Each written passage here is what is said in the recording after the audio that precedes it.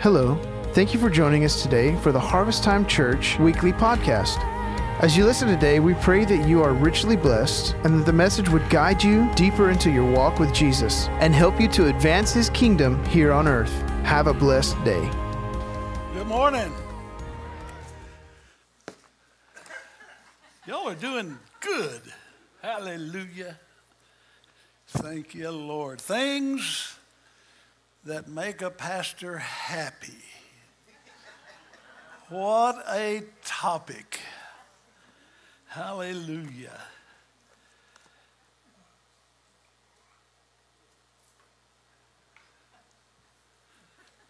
Gosh, it's good to see you. Wasn't that a handsome group of men? Wow. And what a word, mighty men of valor. Thank you, Lord. I'm going to address some of that today, I'll bet you, as we go through this. You know, things that make a pastor happy, go to slide 2, please, also make a church happy. One of the things that has concerned me in recent years is what God has given emphasis to. In a well-meaning way, we have not given the same emphasis that God has given. Pastor Noe spoke to those young men and he talked about staying humble. And that's absolutely the truth. We must be humble. You humble yourself before God and He will exalt you. But if you're pride and arrogant, He will, as Pastor said, take care of His business. But on the flip side of that coin, I believe that God has given emphasis in some areas that we have minimized His emphasis. And we're going to talk a little bit about that. You'll notice that go ahead and follow me, Sarah, please. You'll notice that I use the term pastor when I speak to Noe. Now you might wonder, why do you do that? Go ahead with the next slide, please. Follow me. The reason I do that, I want to explain that to you. You see, let me say this to you. If God has called you to be a pastor, you're no longer one of the guys. See, I hear pastors say that to me quite often.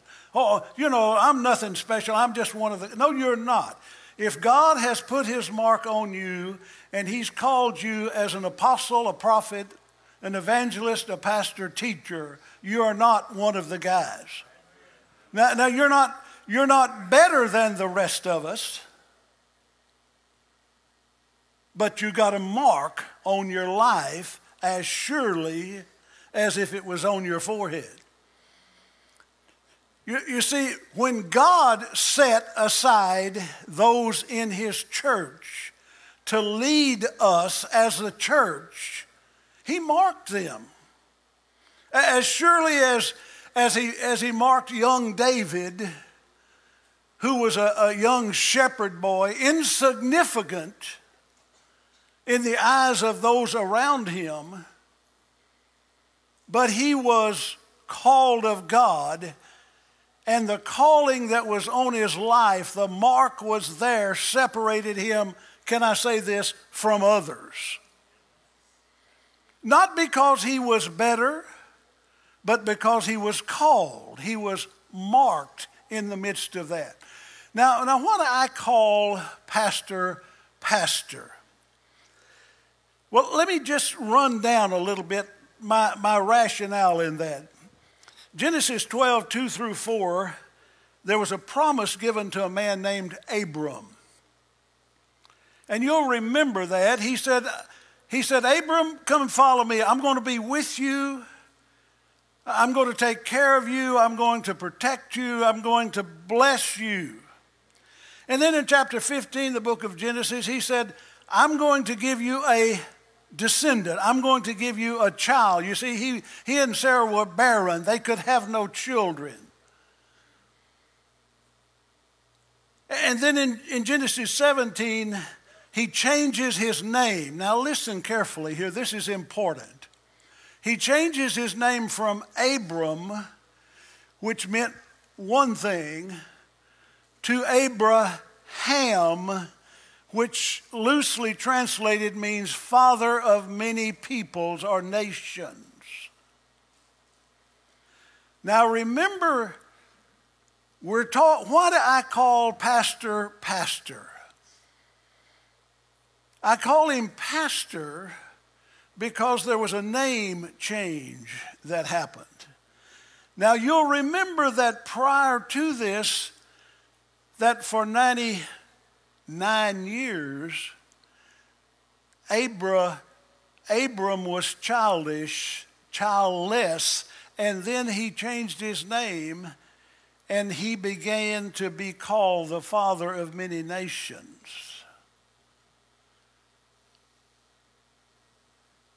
Now the man and the wife that were barren, when they began to call him what God called him, she got pregnant. 99 and 90. Sharon and I pray regularly against that. But that's what happened. Now, if you follow the story along, you'll see that this descendant that God gave him. Now, how many of you know that in Proverbs it says that death and life are in the power of your tongue? And then in Mark 11 it says, we have those things that we say.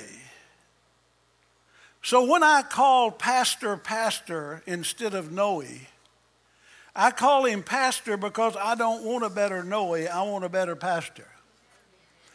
I call him what God calls him. You understand what I'm saying?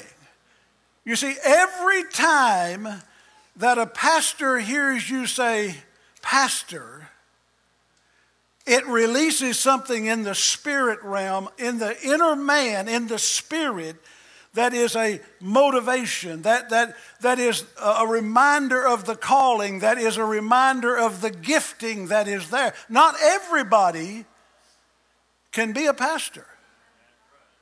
Not everybody can be an apostle or a prophet or an evangelist. We can all prophesy, we can all evangelize, we can all preach. But God said, I have called people pastor, evangelist, prophet, apostle. And in calling them, please hear me when I say that, he set them apart. Now I want to show you that very quickly as we look at these verses out of Ephesians. Now notice it says, and he gave some. Some is different than every, is it not? Some separates some from the rest. And he gave some as apostles, and some as prophets, and some as evangelists, and some as pastors and teachers. Some say that's a hyphenated pastor-teacher. Now notice why. Verse 12, for the equipping, the King James says, for the perfecting of the saints, for the work of service to the building up of the body of Christ. In other words, when he called the fivefold ministers and put them in that ministry, He equipped them especially to handle and to perform in that area. God did that, church.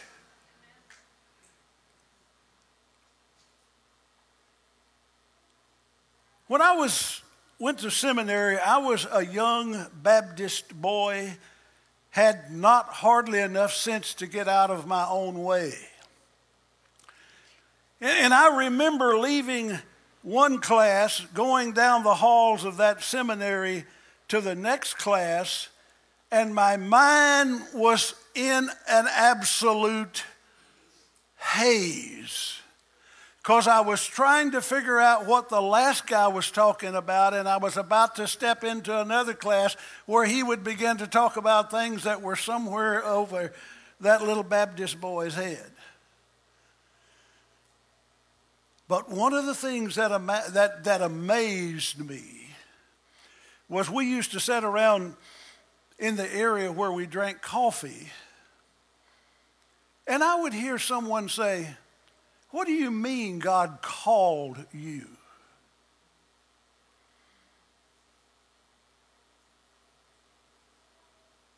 And then somebody would reply, well, what are you doing here? Well, I just thought it would be a really good life's work. You know, you get to dress up and you don't have to work too hard. And it seems like the money was good. That knew right away they didn't know what they was talking about. And I used to think, dear God, the only reason I'm here is because you call me. And let me say this to you, the only reason I'm still here is because he called me. Because there's been many seasons in my life when I didn't want to be here.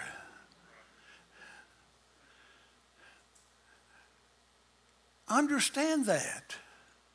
You need to honor that in the life.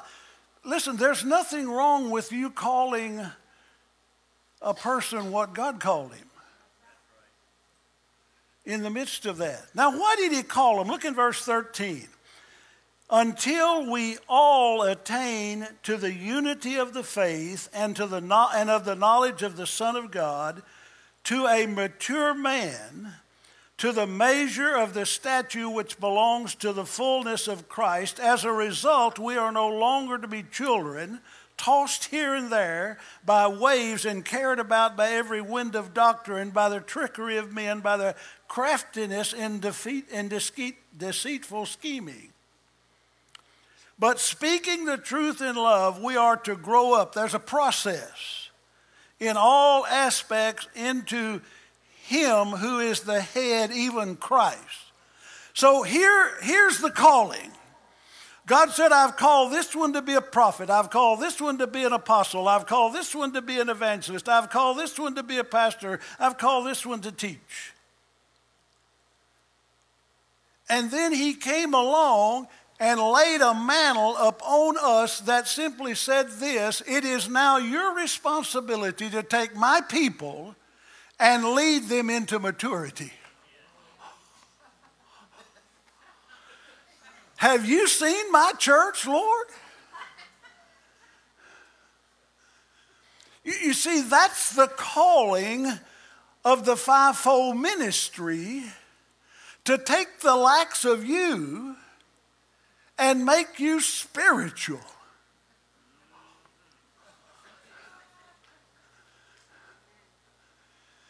Wow. What a calling. What a challenge. What a responsibility. And then this is the problem. The only authority that he gave us to do the job that he called us to do had to be voluntary. You understand this? You don't have to do nothing Pastor Noe says. Nothing. He don't have any authority over your life. He can't arrest you and put you in the church jail. You submit yourself to the leadership of the pastor, whose responsibility is literally to connect you to God. That's what he said. He said, I've called you and I've set you, and here's your responsibility. You take that mixed multitude of people who've experienced 900 different things, and then in some way, you lead them into a process to where they begin to look like the fullness of Christ. Wow. What a job. Anybody want to sign up? Go ahead, Sarah. You hear quite a bit about bad pastors. You know, our pastor ain't much. Well, go ahead, Sarah. You also don't hear quite as much about bad churches. Go ahead, Sarah. But the reality is that broken pastors break churches, and broken churches break pastors. And the truth really is this, that teamwork makes the dream work. And the reality is, it's the only way it will work. Until you and I couple up individually and begin to say, the pastor has the job, the apostle has the job, the prophet has the job, the evangelist has the job, but I also have a job. I have a responsibility. Because while you may not have been called as an apostle or as a prophet or as a pastor teacher, you have all been called to be disciples of Christ. Every one of us. We are commissioned with the commission to grow, to become, to go through the process of, he calls us a mature man. King James, I believe there, uses the word a perfect man, meaning mature. Now here's the benefit in allowing ourselves to be taught, in cooperating, and in becoming a part of the process that God has for us. We are no longer children tossed here and there by every wind of doctrine. In other words, it gives us an anchor. It gives us stability. It says, I am fixed. You know the old Baptist song, I shall not be moved. Remember that, Pam? I shall not be. Boy, and they took it to heart. I know a lot of Christians who never have moved. They forgot the process. And you know, you can recognize that when they give their testimony and say, well, back in 1947, I gave my heart to Jesus, and I'll tell you, I've never been. Well, what happened yesterday? Well, in 1947, I gave. Well, how about the day before? You see, your process is a daily walking out process. So God has given us leadership. He's given us pastors and leaders. And the reason he's given them is that we might grow up and mature. Now, I don't remember, we're going to go to the book of 2 John. I don't know that I ever remember preaching in 2 John. And I have learned not to question what the Lord leads in doing, but we're going to look at this, and I want to show you things that make a pastor happy. And it's not a 4-day work week. It's not a double in his salary. Those are good things. It's not raising the car allowance.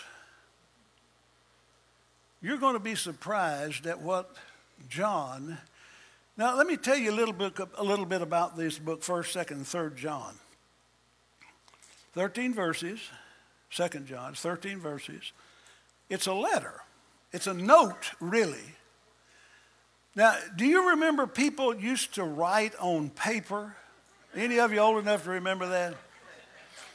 When you actually took a pen or a pencil and you wrote something on paper and you sent it to somebody. I know that's foreign to most of you in here, but that's the way we used to do it back then. You know, we would actually write a letter on a piece of paper with, God forbid, cursive. You know what I've determined this? In another 10 years, if we want a secret language among the senior citizens, all we've got to do is write cursive. Because can't nobody under 50 read it. Hallelujah. So this is a note that an old preacher man wrote to a group of believers like you. He addresses it to a lady, which I believe to be a church. The children, I believe, are the members of that church. Now, there's some discussion about that, but they're entitled to their own opinion. It doesn't matter to me. But the reality is when I was, even before I began studying this, the Lord spoke to me about these things that make a pastor happy. And I thought, I've read that book before. I don't remember anything at all about it.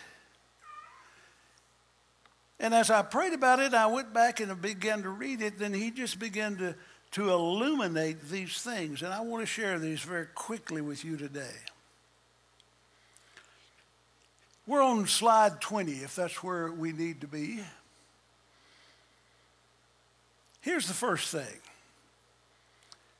The first thing I believe that makes a pastor happy, that made John happy, was a common spirit.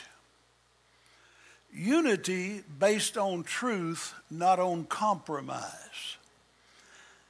From the pulpits in many churches today, I hear compromise. That is not pleasing to the Lord. Neither is hate-filled statements that's not pleasing to God. That doesn't demonstrate the character of God. But there is a time when you draw a line and you say, that's it. I'm not crossing over. I'm not passing over. I'm not compromising. This is the truth, and this is as far as I'm going.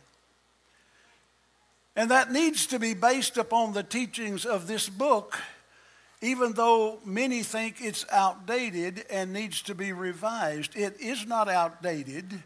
The reason I know this book is not outdated is because it tells me it is a living book. It is alive. It's not Shakespeare. He said it's living, and not only is it living, it's active. Not only is it living and active, it is able to judge the intents of my heart, and it is able to discern what is going on inside of me mentally, physically, spiritually, emotionally, psychologically. It's able to do that. So when I say truth, I'm speaking of the Word of God. Is it something that is contrary to the Word of God? Let me read these two verses. The elder, John, to the chosen lady, I believe a local church, and her children, I believe are the members.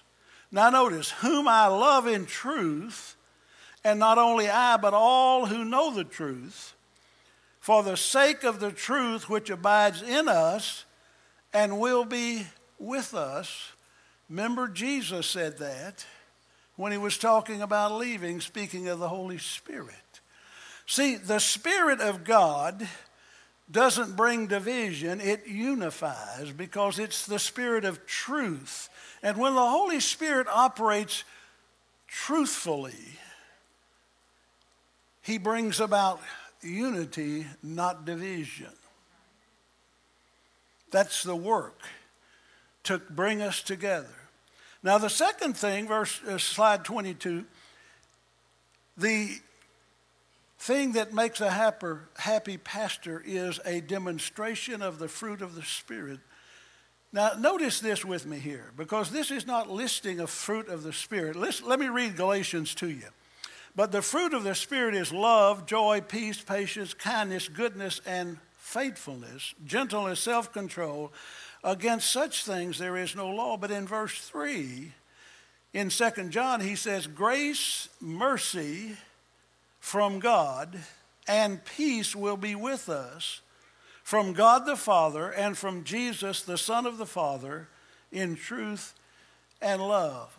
Now notice he says grace and mercy. Now grace and mercy are not gifts of the Holy Spirit.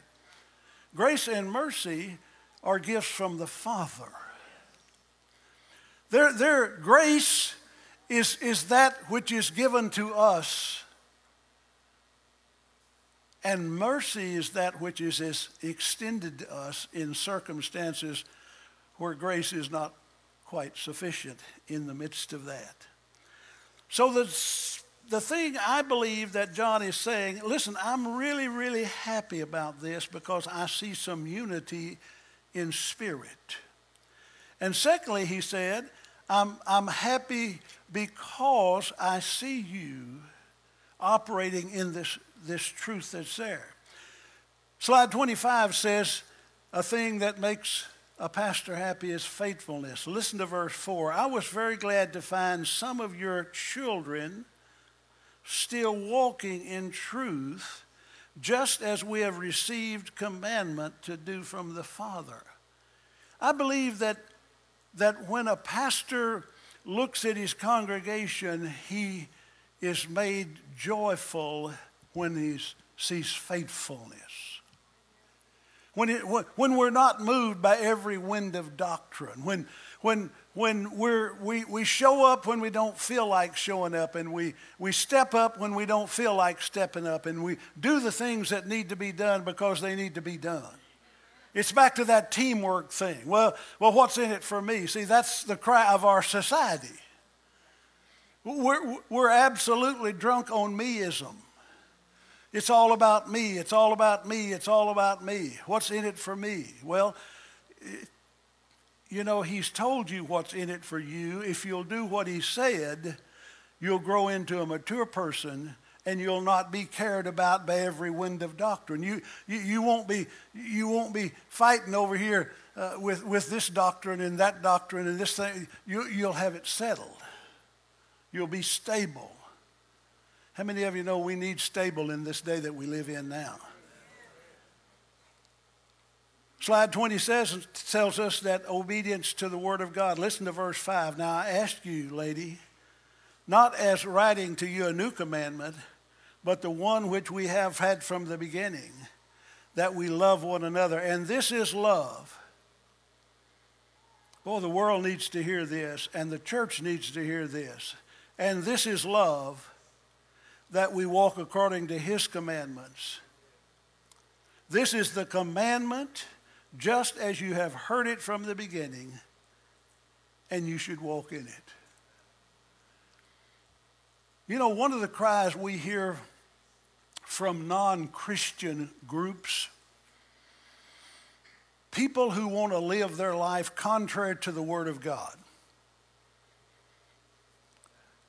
This is what we hear. Where's the love in that? You'll hear that. Well, do you know that we have lost the distinction between disagree and hate? That the society that we live in, if I disagree with you, then I hate you. If I don't agree with your lifestyle, then I hate you. It has nothing to do with me hating you. It has with me disagreeing with your lifestyle because it disagrees with the Word of God. See the thing that, as a pastor that I want to see is I want people to say, I don't like it, so it's wrong. No. I disagree with that statement because it says here, see, that is obedience to the Word of God. That's where you make decisions for your life, not in accordance with what you want or even what you've been taught, but what does the Word of God say?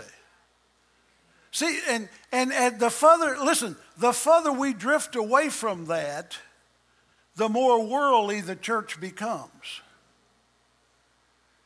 Now, I'm not talking about legalistic beating people over the head with the Word of God. I'm talking about when you do a genuine study of the Word, you draw a conclusion, the Word confirms that in more than one place, you build a conviction because the Word of God says that. Then it's not me against you, it's you against the Word of God. See, that's different in the midst of that. So one thing that I think makes a pastor happy is seeing his people walking in obedience to the Word of God. Slide 29 talks of spiritual discernment. And brother, do we need it today? Listen to the verse. For many deceivers have gone out into the world, those who do not acknowledge Jesus Christ as coming in the flesh. This is the deceiver and the Antichrist.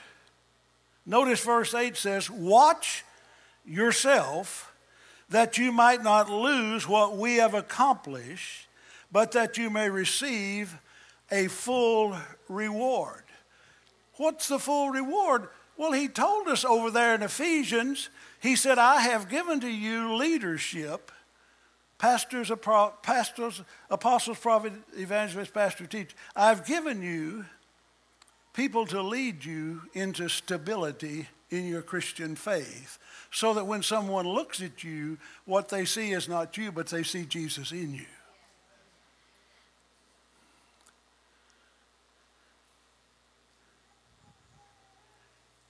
Years ago, I was born and bred Southern Baptist. Thank God for the Southern Baptist. I was saved in a Southern Baptist church. I was called to the ministry in a Southern Baptist church. I was educated in a Southern Baptist seminary. Thank God for the Southern Baptists and their emphasis on evangelism, winning lost people, discipleship. Thank God for that. But something happened to me. I got baptized in the Holy Spirit. Now, that doesn't mean I was lost and now I was saved. It means that I had a greater revelation of what it is that God had done in my life by the work of the Holy Spirit. Didn't make me better than anybody else. But I remember in those early days, I was struggling, and I was fasting and praying, and I was saying, Lord, I know what the Baptists say that you want your church to be. And I know what these full gospel charismatics say that you want your church to be. But God, what do you want your church to be? That was my question as a pastor. And he said this to me. I want my church to be the visible body of the invisible Christ. That's exactly what he called the fivefold ministry to do, till we become the visible body of the invisible Christ, my terminology. Secondly, he said, I want my church to be a hospital for those that are spiritually sick.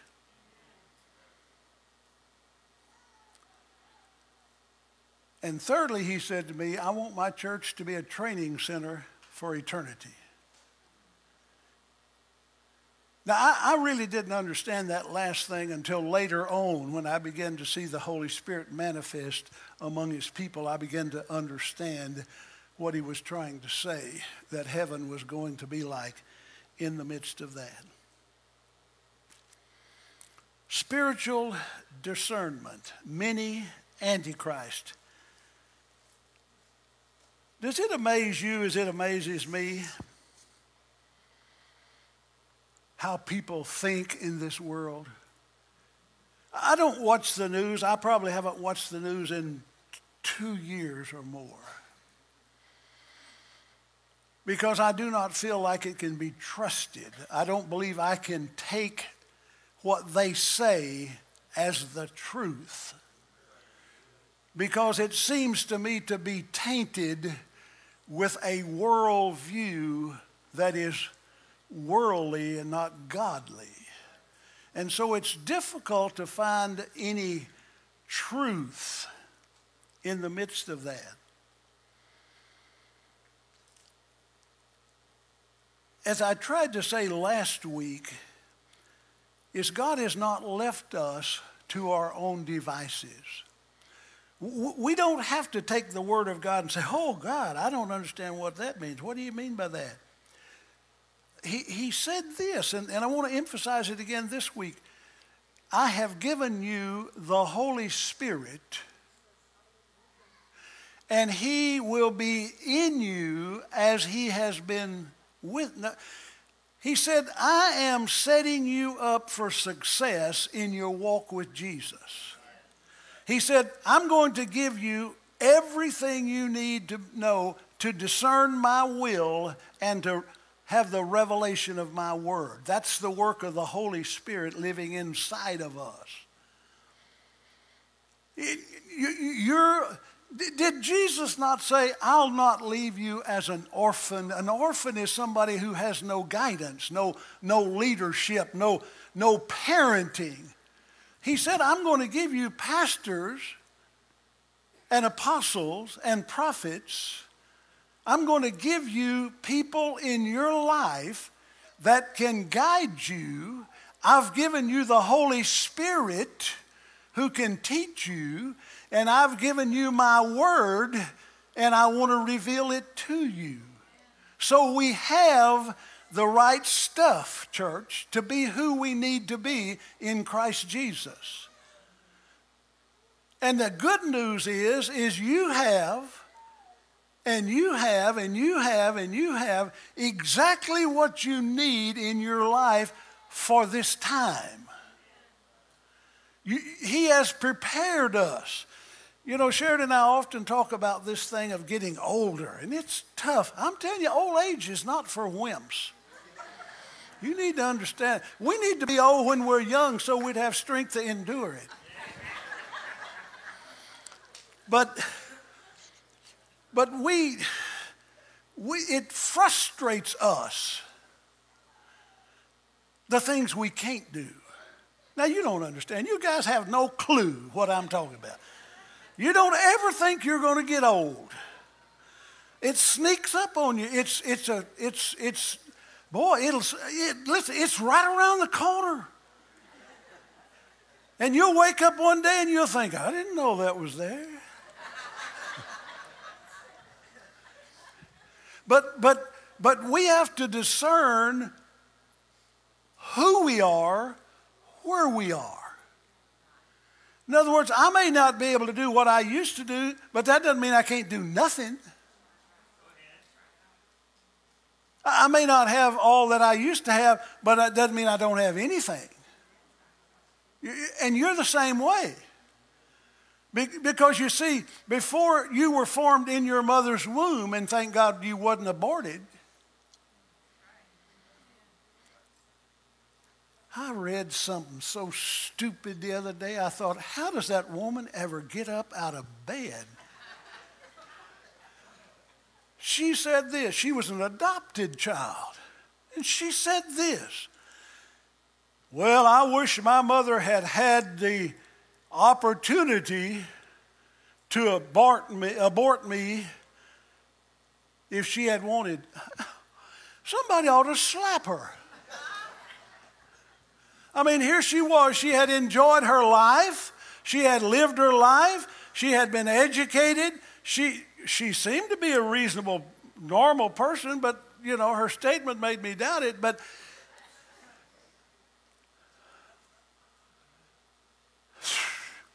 that doesn't even make sense, church. Wow. Now we got to hurry. All right, slide 31 is balance. Look at verse 9. Anyone who goes too far and does not abide in the teachings of Christ does not have God. Boy, can I read that again? Anyone who goes too far and does not abide in the teachings of Christ does not have God. The one who abides in the teaching has both the Father and the Son. What teaching? This teaching. Well, you know, Brother Jim, I've kind of grown beyond that. You know, God has given me some insight and revelation. I was up on the mountain, standing up on a stump upright, and lightning struck. And I had this revelation that God revealed himself in the pine tree.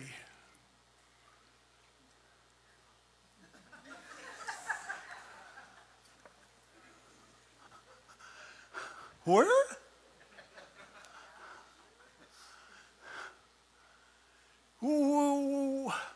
You see, you can go too far. You can move beyond the teachings of this word. This is a relatively simple book. Basically, it says this: you were lost. Well, let me say, it tells you where you came from, what you need, what's wrong with you, and what you need and how to fix it. That's basically what this book is about.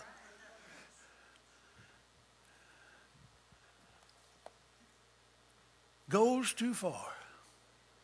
Now, you don't have to agree with me, but I believe by the teaching of the Word of God that we can walk out of the will of God concerning our life and our eternity. I was pastoring a Baptist church, and we had a lady who had a husband who was he didn't demonstrate the life of Christ. And I suggested to her one time, could it possibly be that your husband is not saved? To which she had a wall-eyed screaming fit. I know he's saved. I was with him in Vacation Bible School. He was 7 years old. And he walked down that aisle when the preacher gave the invitation to come to Jesus. And he walked down there, and 17 others walked down there with him. And he prayed that sinner's prayer along with the 16 others. I remember when he got saved. Oh, be careful, little children. Did he not say there is a process that the pastor leads us through into maturity? Is there not a process by which we go through discipling to become? Yes. So he said, you might be out of balance. Slide 33 says the pastor is happy when his church has biblical integrity. Now this is hard, church, right here.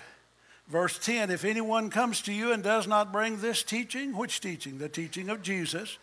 Do not receive him into your house and do not give him a greeting, for the one who gives him a greeting participates in his evil deeds.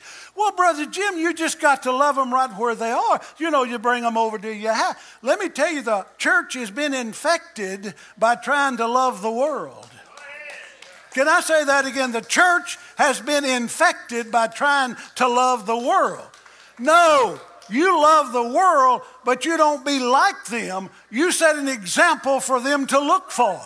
You bring them something. You give them something that is lacking. You show that you have a better way to deal with the problem. You have a better way to deal with the circumstances of life.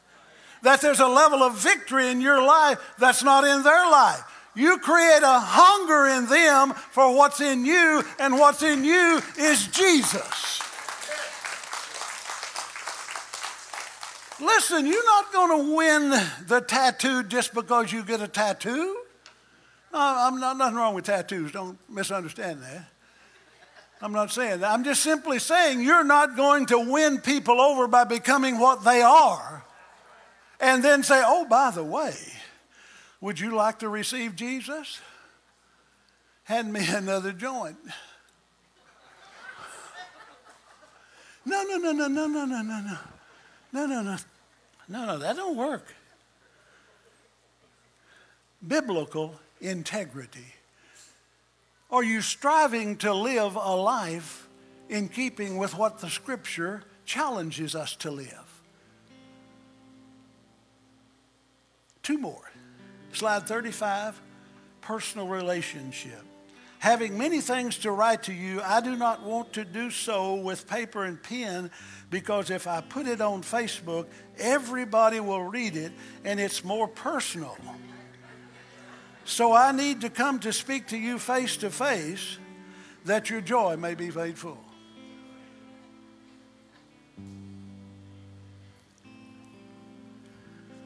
We've got to have one another, church. We've got to have one another. We've got to have one another. How does the dream work? When the team works. How does the church work? When the team works. When I try to find my place and do what God's called me to do to the glory of God in the local church. When I commit myself, not because it's convenient, because it is absolutely essential. See, personal relationship with fellow believers is not an option. It is an absolute necessity to grow to spiritual maturity. And the last thing, in verse 13, the children, the members of your chosen sister, that's another local church, greet you. See, I believe these things make for a good church and for a happy pastor. When you and I step up, commit ourselves to the Word, commit ourselves to the church, commit ourselves to the leadership that God has set before us. When we guard what we say, well, I don't like that. It's not about you. I know that's hard for some of you to imagine. Yeah, it's not about you. You know, I watched that sweet lady come down here and get in front of that subwoofer on the floor down there, and it rattles that wall over there. And she's down here just praising God, and I'm thinking, lady, you're hard to hear it? Yeah. There's something, we had a lady got healed with her head inside the bass drum right here on this stage one day. Now you go figure, well, I can't figure that out. But I'm here to tell you, God is in the business of changing the lives of people. Well, you just find your spot. That's all I'm saying to you. Listen, I'm gonna. Right here is Becky and Noe Cano. They are, I'm gonna say this, they are as good a pastor as I've ever seen in my life. They're not perfect. In fact, Miss, I told him, I said, I'll work with you, but I can't work for you. Why? Because he's 38, good gravy. What's 38 from 79 is 40. I've already lived twice as long as he's alive. He was 3 years old when we started this church. What does a 3-year-old know about nothing? But I'm telling you, God has set in our midst people, not only pastors, but other leaders that have a heart for the kingdom of God. They love Jesus and they love us, and we need to be about coupling up and going forward together. I'm gonna, you know, when we began Harvest Time Church 37 years ago, 1896, I'm old, but ain't that old. 1986. And then, you know, you talk about not knowing what he's doing.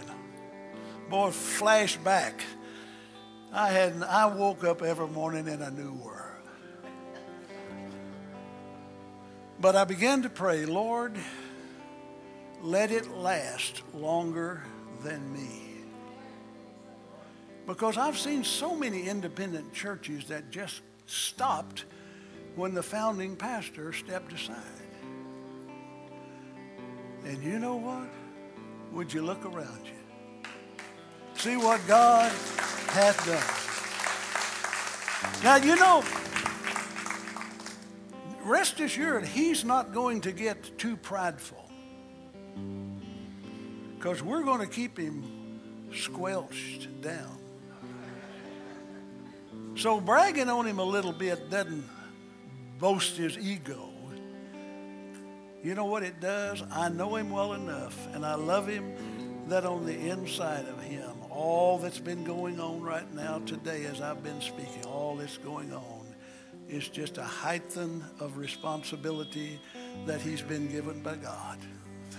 I know what's going on inside of him. He's saying, I've got to do my best. I've got to hear God. I've got to obey God. I've got to love my people. I've got to be about the Father's business. You know why? Because God called him to pastor us. And you know what? If the team will work, the dream will work.